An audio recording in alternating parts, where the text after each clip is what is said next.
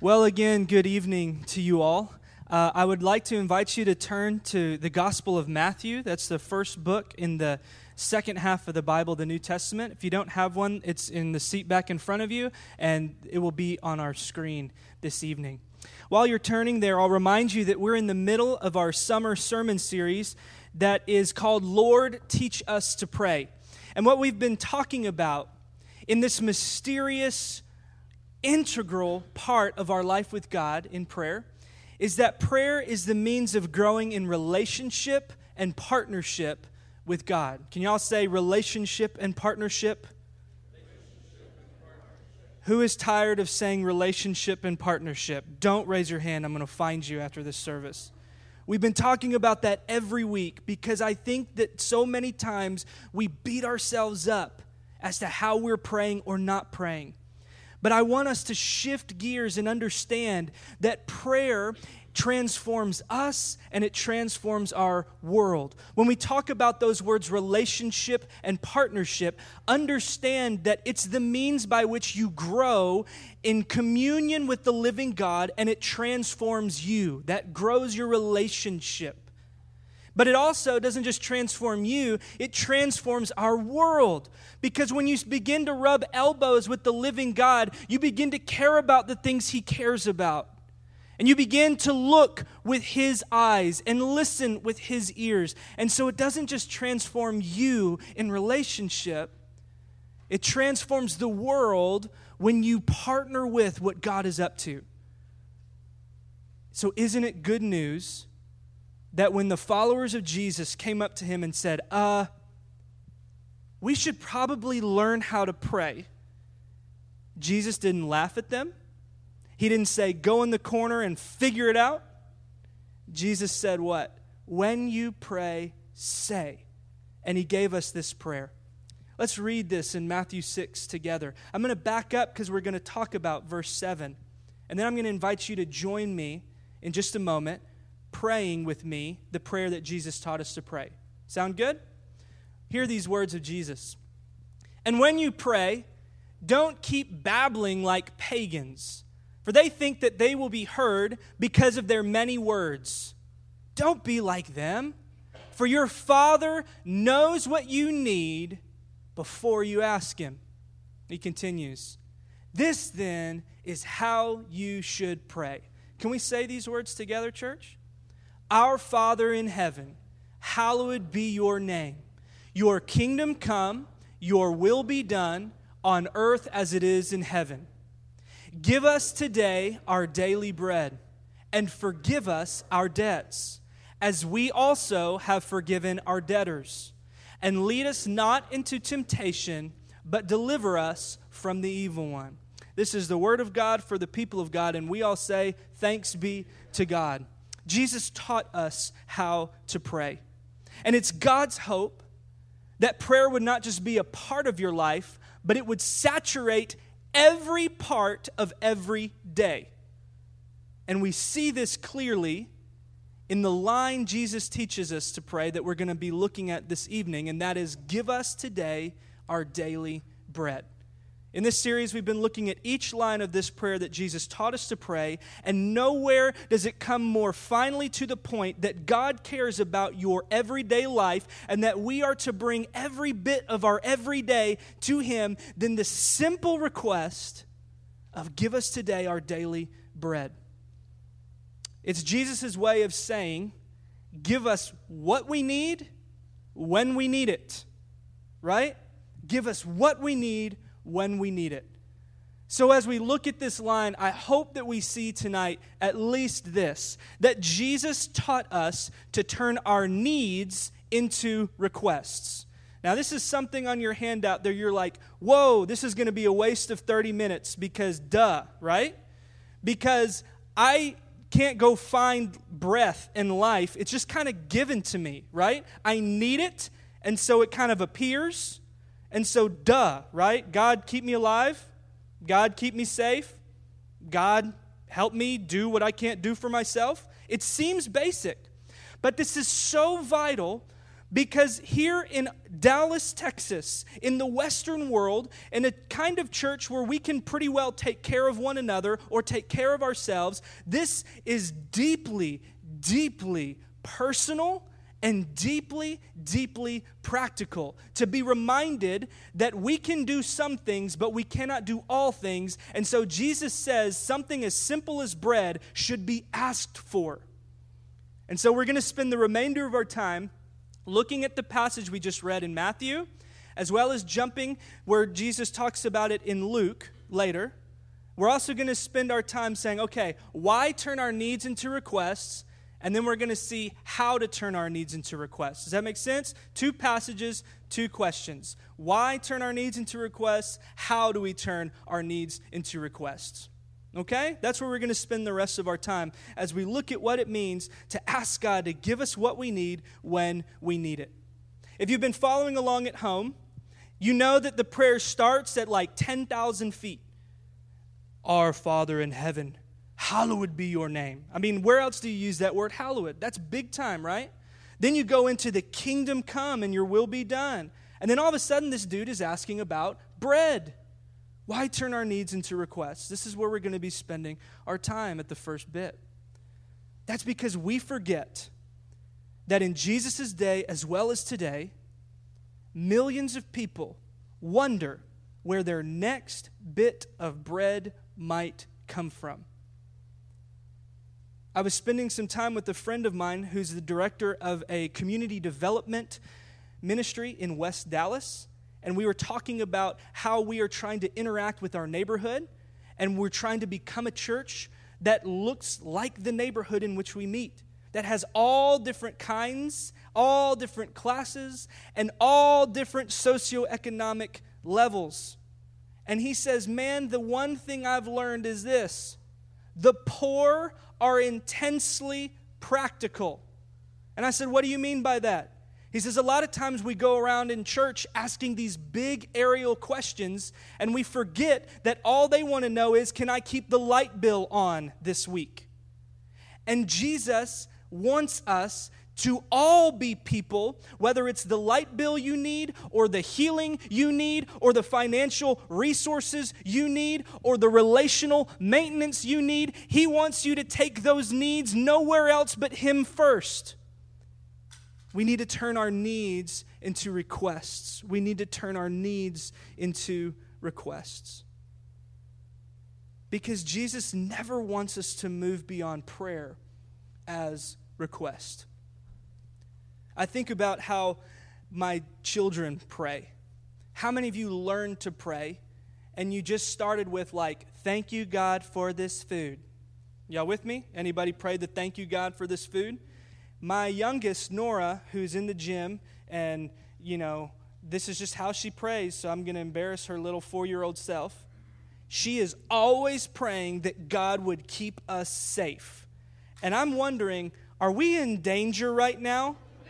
Because at the end of the day, all day, she says, God, please keep us safe. God, please keep the orphans safe. God, please keep mommy safe and daddy safe. And I'm looking around going like, okay, what does she know that I don't?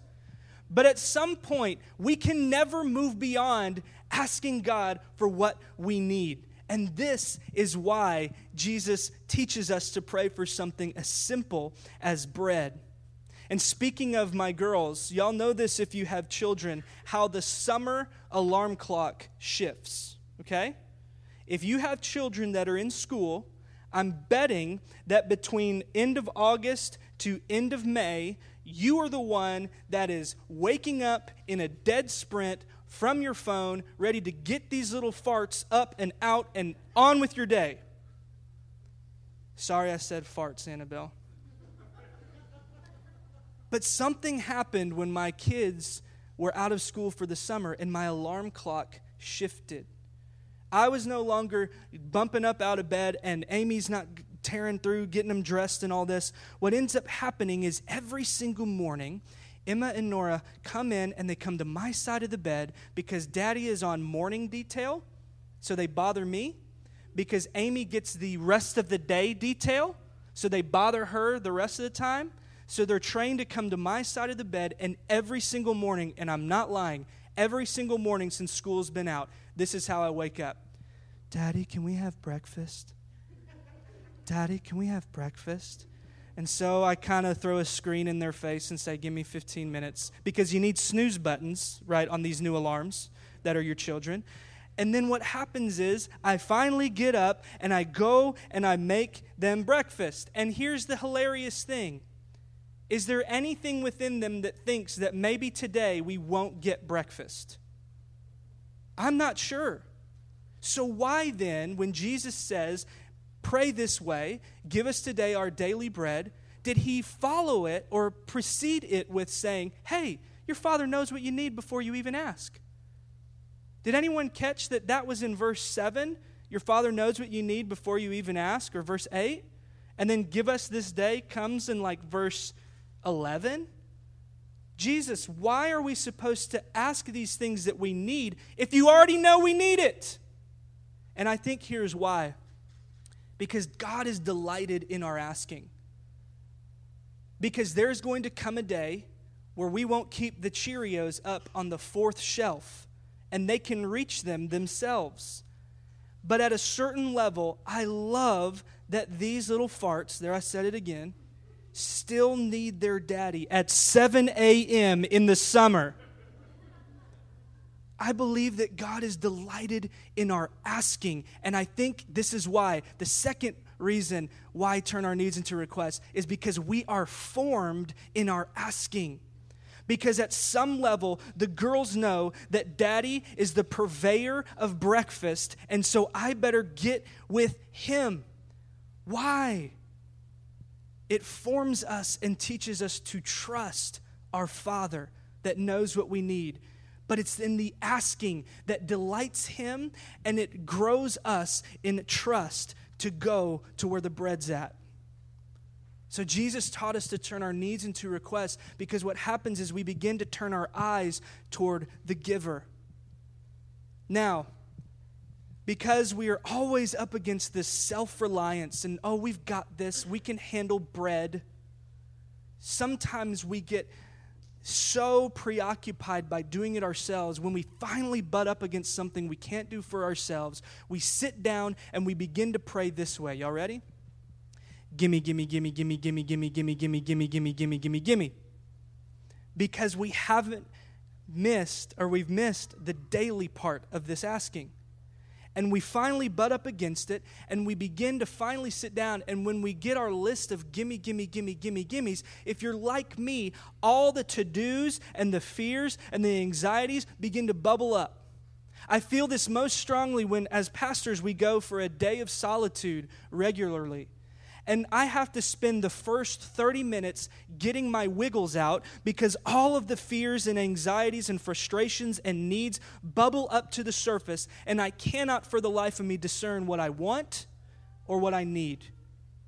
And I cannot for the life of me discern, is there actually a difference between what I want and what I need? So part of the way we're formed in our asking is to begin to ask daily, and to train ourselves in the little places to say, God, even though my paycheck gets deposited once a month, I'm going to recognize that that's of you. And I'm still going to ask that you make it stretch. God, even though I recognize that when I open up my pantry, I see this food, what happens is it begins to turn your needs into gifts when we turn our requests to Jesus. I love that EUGENE Peterson says, prayer is the means by which we get everything in our lives out in the open before God. There was a time in my life at the end of college that I was really distant from following Jesus.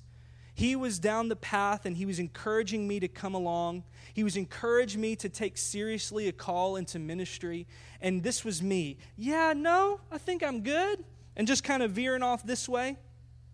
But my wife, Amy, today was my girlfriend then, and she was begging God and saying, I need him to get it together, because I was constantly at odds with her because I've been drifting from this path.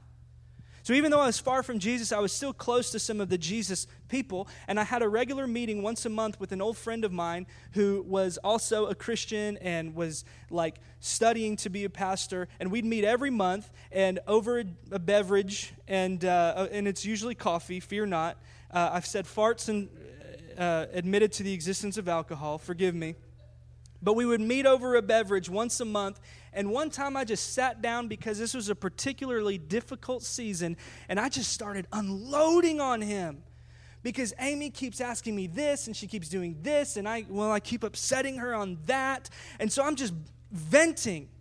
And he was so gracious to dutifully listen to me, and he finally just looks at me and says, dude, you have talked to me a lot about it. Have you talked to God about it? And my first reaction was, dude, are you for real with the God card right now? But then my second thought was, man, how often do I talk to everyone else except this one who I believe is present with me? And the question I think for me in those moments, and perhaps for you, is do you think that you got it? Or do you think that God is bothered? Or do we believe that God is not bothered with our real life? Instead, he wants to meet us in it. This is where I think the disconnect comes. We have our family bucket, our relationship bucket, our financial bucket, and we say, God, you can have this bucket. And God says, I want every bucket. God says, I want to saturate and touch your marriage. Because there's so much better if you would just invite me in. And I'm coming to believe more and more that God is not coercive. He wants to partner with us. And the way we sort out all of this mess is in prayer. Because after my friend called me to the carpet, I went home because it was a long drive. And I was like, are you serious? Did you talk to God about it? And I said, God, well, I'll talk to you about it. And I start spewing it. Because prayer is the means by which we get everything in our lives out in the open for God. And EUGENE Peterson is right. And the more I got everything out in the open before God, the more I allowed him access to this one little bucket that I had kept for myself. I had drug it away from Jesus because I was not walking in step with him. The more I began to realize that he was meeting me precisely in that bucket. And the more I settled down, and the more I began to slowly see things from his eyes. And the more I began to realize that, my goodness, for 1 year, I've been distancing myself from her and Jesus. And who in this room is surprised that Amy was on God's side? But it was in those moments where the gimme, gimme, gimme, gimme, gimme turned into thank you, thank you, thank you, thank you. Because I had been running and doing everything on my own. Why get everything out in the open? Why turn our needs into requests? I think another reason is because in what I learned in that moment is it untangles the mess in our head and our heart. And it shows us the difference between the way we are just sure of, and it shows us the best way. This was last week, your will be done. You can only discern this when you're communing with him, where he says, no, I've got something better for you. But we're so fast down the journey, we never stop and listen and discern. And he wants us to see, but he will not coerce us. He's inviting us to slow down and say, let's start by getting everything out in the open. What do you need? What do you need? What is it that you're unwilling to share with him? What bucket do you have on your own? What happens if God invades that space and you allow him to work and untangle all the mess? I really believe that that's what's shifting us from gimme, gimme, gimme to thank you, thank you, thank you. Because when this happens is crucial. When Jesus says, give us today our daily bread, is crucial. It comes after the whole, your name be first and your kingdom come. And I think in America, we are better consumers than we are contenters. It moves us from consumption and saying, gimme, gimme, gimme, gimme, gimme, to thank you, I have enough. But it only happens in that space if we allow ourselves to distance enough. One of the ways I believe Willimon, who's a bishop in Alabama, who co-wrote a book with Stanley Hauerwas, which is amazing Anabaptist, Baptist theologian. they co-wrote a book called Lord Teach Us, and it's about discipleship, and it talks about the Lord's Prayer. But one of the ways that he gets at this idea of why we need to turn our needs into requests is because it's a way of moving us from consumerism to contentment. And he says it this way. In praying for daily bread, we are praying for daily presence of God among us. A more accurate translation of this word daily might be sufficient or enough. To pray for more would tempt us to try to live as if we were other than those who live only by the will and working of a gracious God.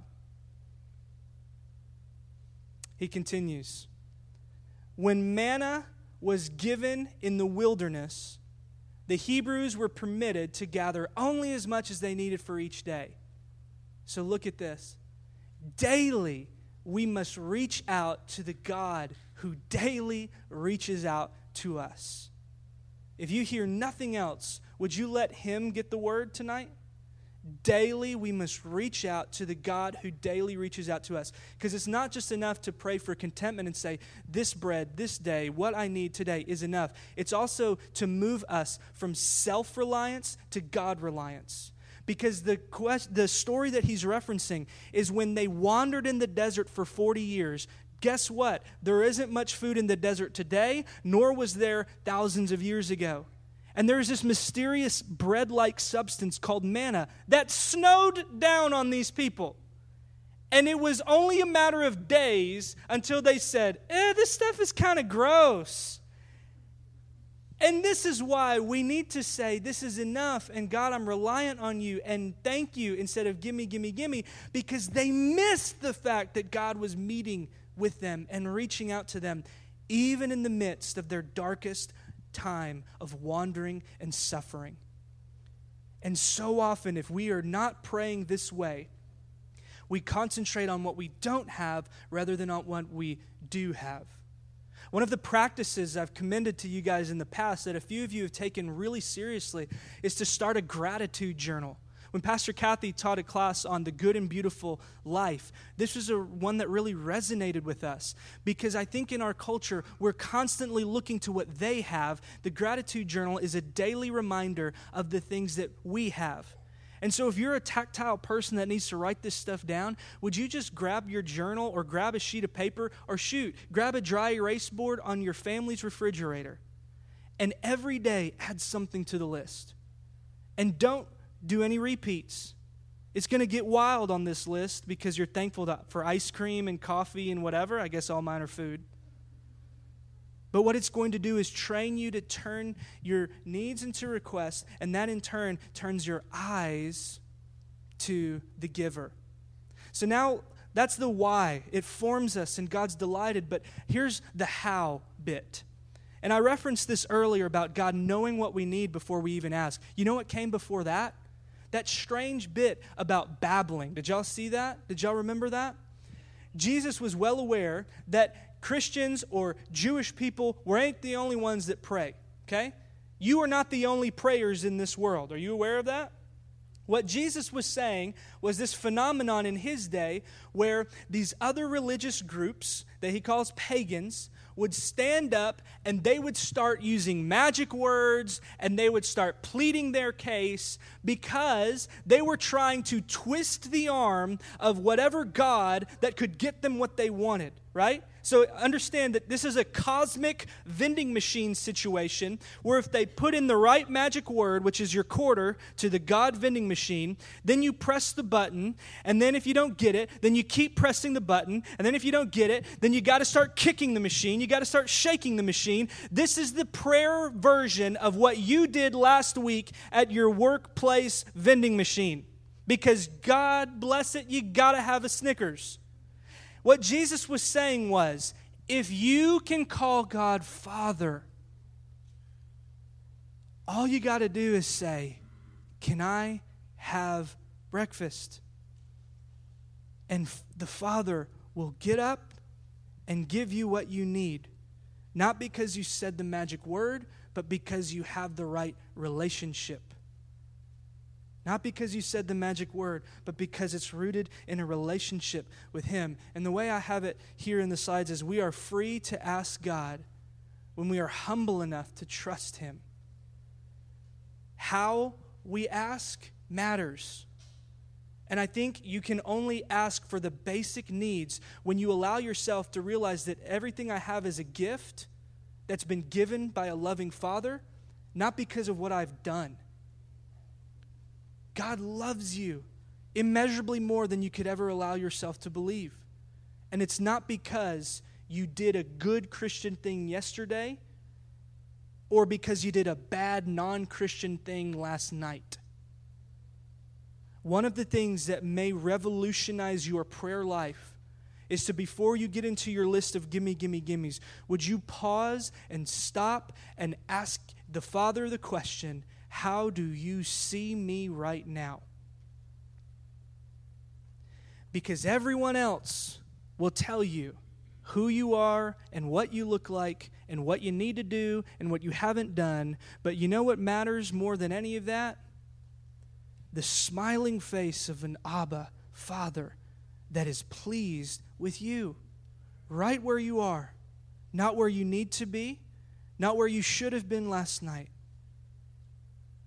And when you turn to Him, when you ask of Him, when in humility you say, I've got open hands, know that God loves to give to people with open hands. Know that God loves to meet you and pour out His smile on you when the world says otherwise. Would you find your identity rooted in Him? You don't have to twist arms. You just have to trust Him and trust that He loves you even when you don't love yourself. But we don't only turn our eyes to the giver. It's not just about that relationship. It's also about partnership. And I've struggled today as to whether or not I wanted to share this next quote because it's been eating my lunch. Because it doesn't just turn our eyes to the giver. It turns our eyes to others. And I believe that how we ask should not just be with open hands to receive what God has for us, but it should be with open hands in order that we might share what God has for us, because we realize that it's a gift, and gifts are best when they're given. This is what St. Basil the Great said. He lived in the 300s, and I think he has a word for us today. The bread that is spoiling in your house belongs to the hungry. The shoes that are mildewing under your bed belong to those who have none. The clothes stored away in your trunk belong to those who are naked. The money that depreciates in your treasury belongs to the poor. And I think St. Basil can say these words with confidence because of these two tricky little words in our request. And that are the words us and our. Because I think one of the things we need to learn in Dallas, Texas, is that we are interconnected with the world. And we need to realize that when we have much and others have little, it should change the way we ask for what we need. And it should change our posture to what we get when we receive it. And also, the clothes stored away in your trunk belong in our clothes closet. When we're faced with so many needs, how we ask matters. And I want to finish with this passage in Luke 11, because if I'm like you, I cannot get around all of Jesus' teaching on asking without this crazy thing he says, in not one or not two, but several places about asking a Father who loves us. So it's on the screen in Luke chapter 11. I want to spend the last few moments just talking briefly about what happens when we don't get what we ask for. How are we to ask in those places? And then I'd love to just pause for a minute to hear a few of you ask questions or share a story or share a reflection. Then I want to pray, and then we'll respond with the table. I'm going to read Luke chapter 11, verses 5 to 13. Because this is what he says after the Lord's Prayer in Luke's Gospel.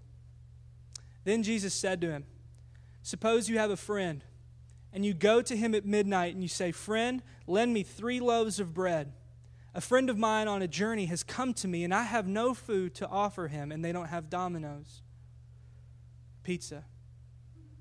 That was a bad joke. Just seeing if you're listening. Verse 7, and suppose the one inside answers, don't bother me. The door is already locked and my children and I are in bed. I can't get up and give you anything. Now in this parable that Jesus is saying, y'all can't think of the 4-3 that you got in Garland. You got to think of a one-room house in which when everything's done, they push all the chairs and the table away and they all get their mats and they sleep together, the husband, the wife, and all their kids and maybe even some servants in there too.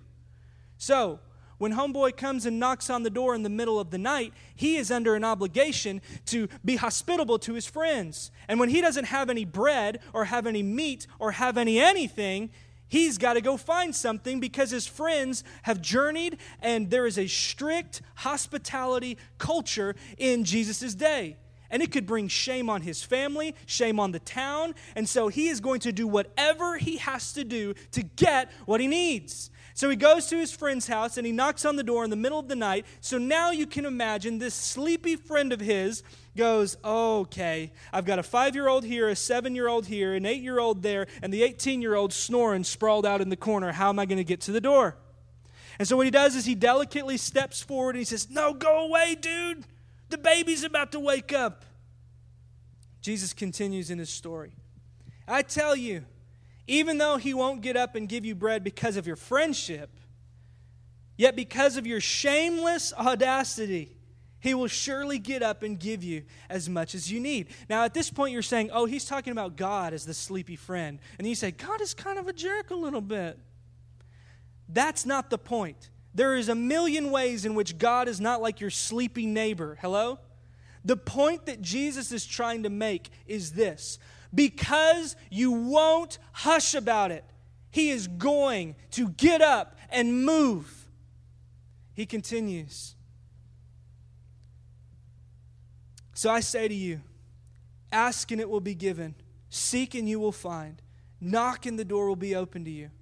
For everyone who asks receives, the one who seeks finds, and the one who knocks the door will be open. Now here's the trick.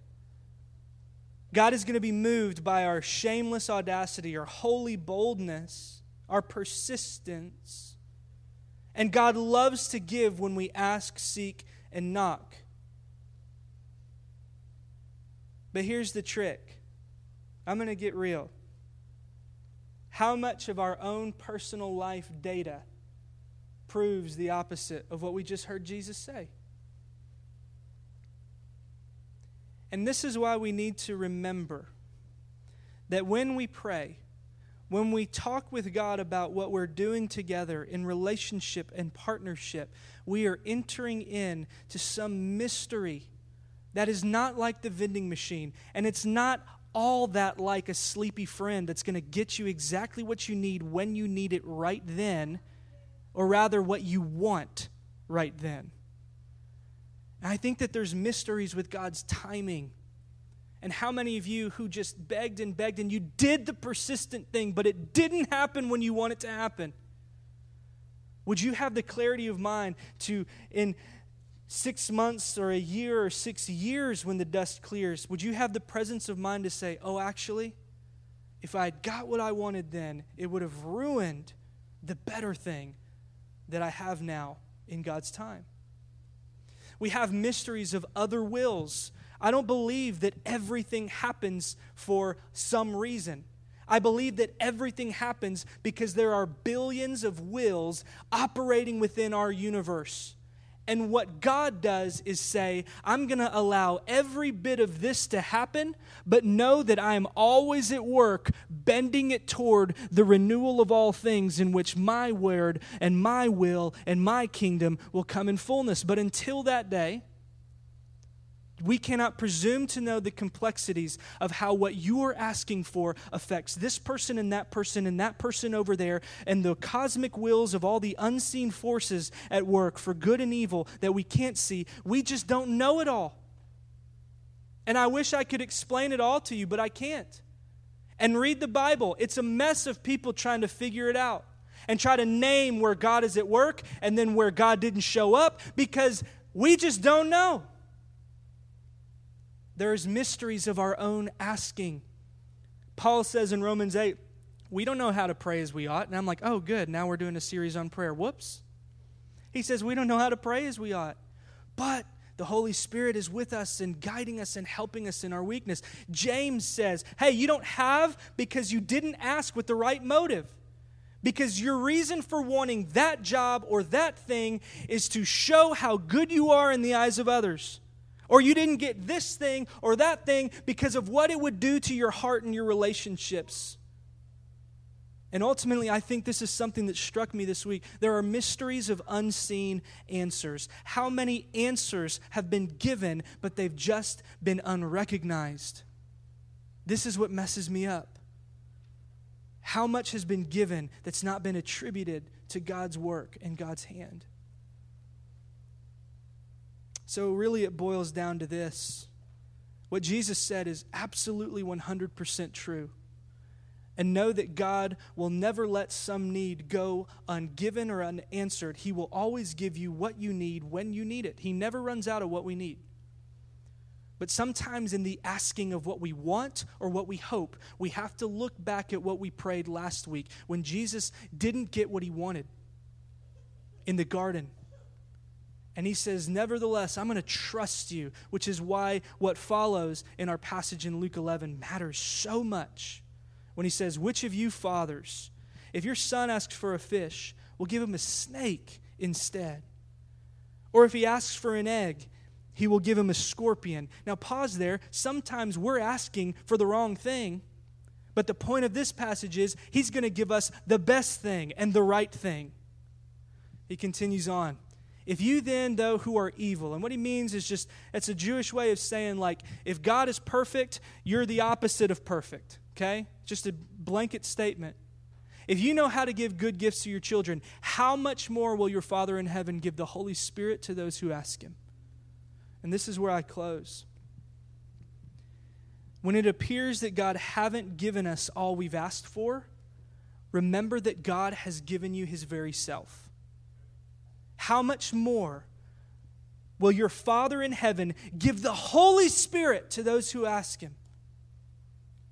And it's in those places when we turn our needs into requests, we begin to recognize that when we daily reach out to God, we're communing with the God who daily reaches out to us. Would we have eyes to see it and ears to hear it and open hands to receive it? We're running a little behind, so here's what I'd love for us to do. Hannah, could we turn off these house lights? I want us to close this time before we come to the table in prayer. So would you join me in prayer before we respond? Father, we thank you that you love us more than we could ask or imagine. We thank you that you give us what we need. And Lord, before we turn our eyes to you and ask for what we need, Lord, could we as a community ask on behalf of others? We don't know how to pray as we ought. We thank you for the gift of the Spirit who is moving even now with groanings too deep for words. We thank you for Jesus who knew what it meant to suffer and who stands alongside those who mourn, for they shall be comforted. So, Lord, as we come to the table, would you send us with someone in our head and our heart in need? Would we receive from you the love and the joy and the peace and the patience and the kindness and the goodness and the faithfulness and the gentleness and the self-control to be a light to them? For the bread is our bread. And then, Lord, we ask as we turn to our own needs in this time as we sing, that as we sing, Lord, I need you, we would give voice to those needs as requests that only you can give. We thank you for this community. We thank you for this time. We thank you for your presence among us, in us, and with us. And we ask all this in the strong name of Jesus, who suffered and rose again in victory. Amen. All right. If y'all will stand, we'll receive our benediction. May God the Father prepare your journey. Jesus the Son guide your footsteps. The Spirit of life strengthen your body. The 3-in-1 watch over you on every road that you may follow. Go in peace.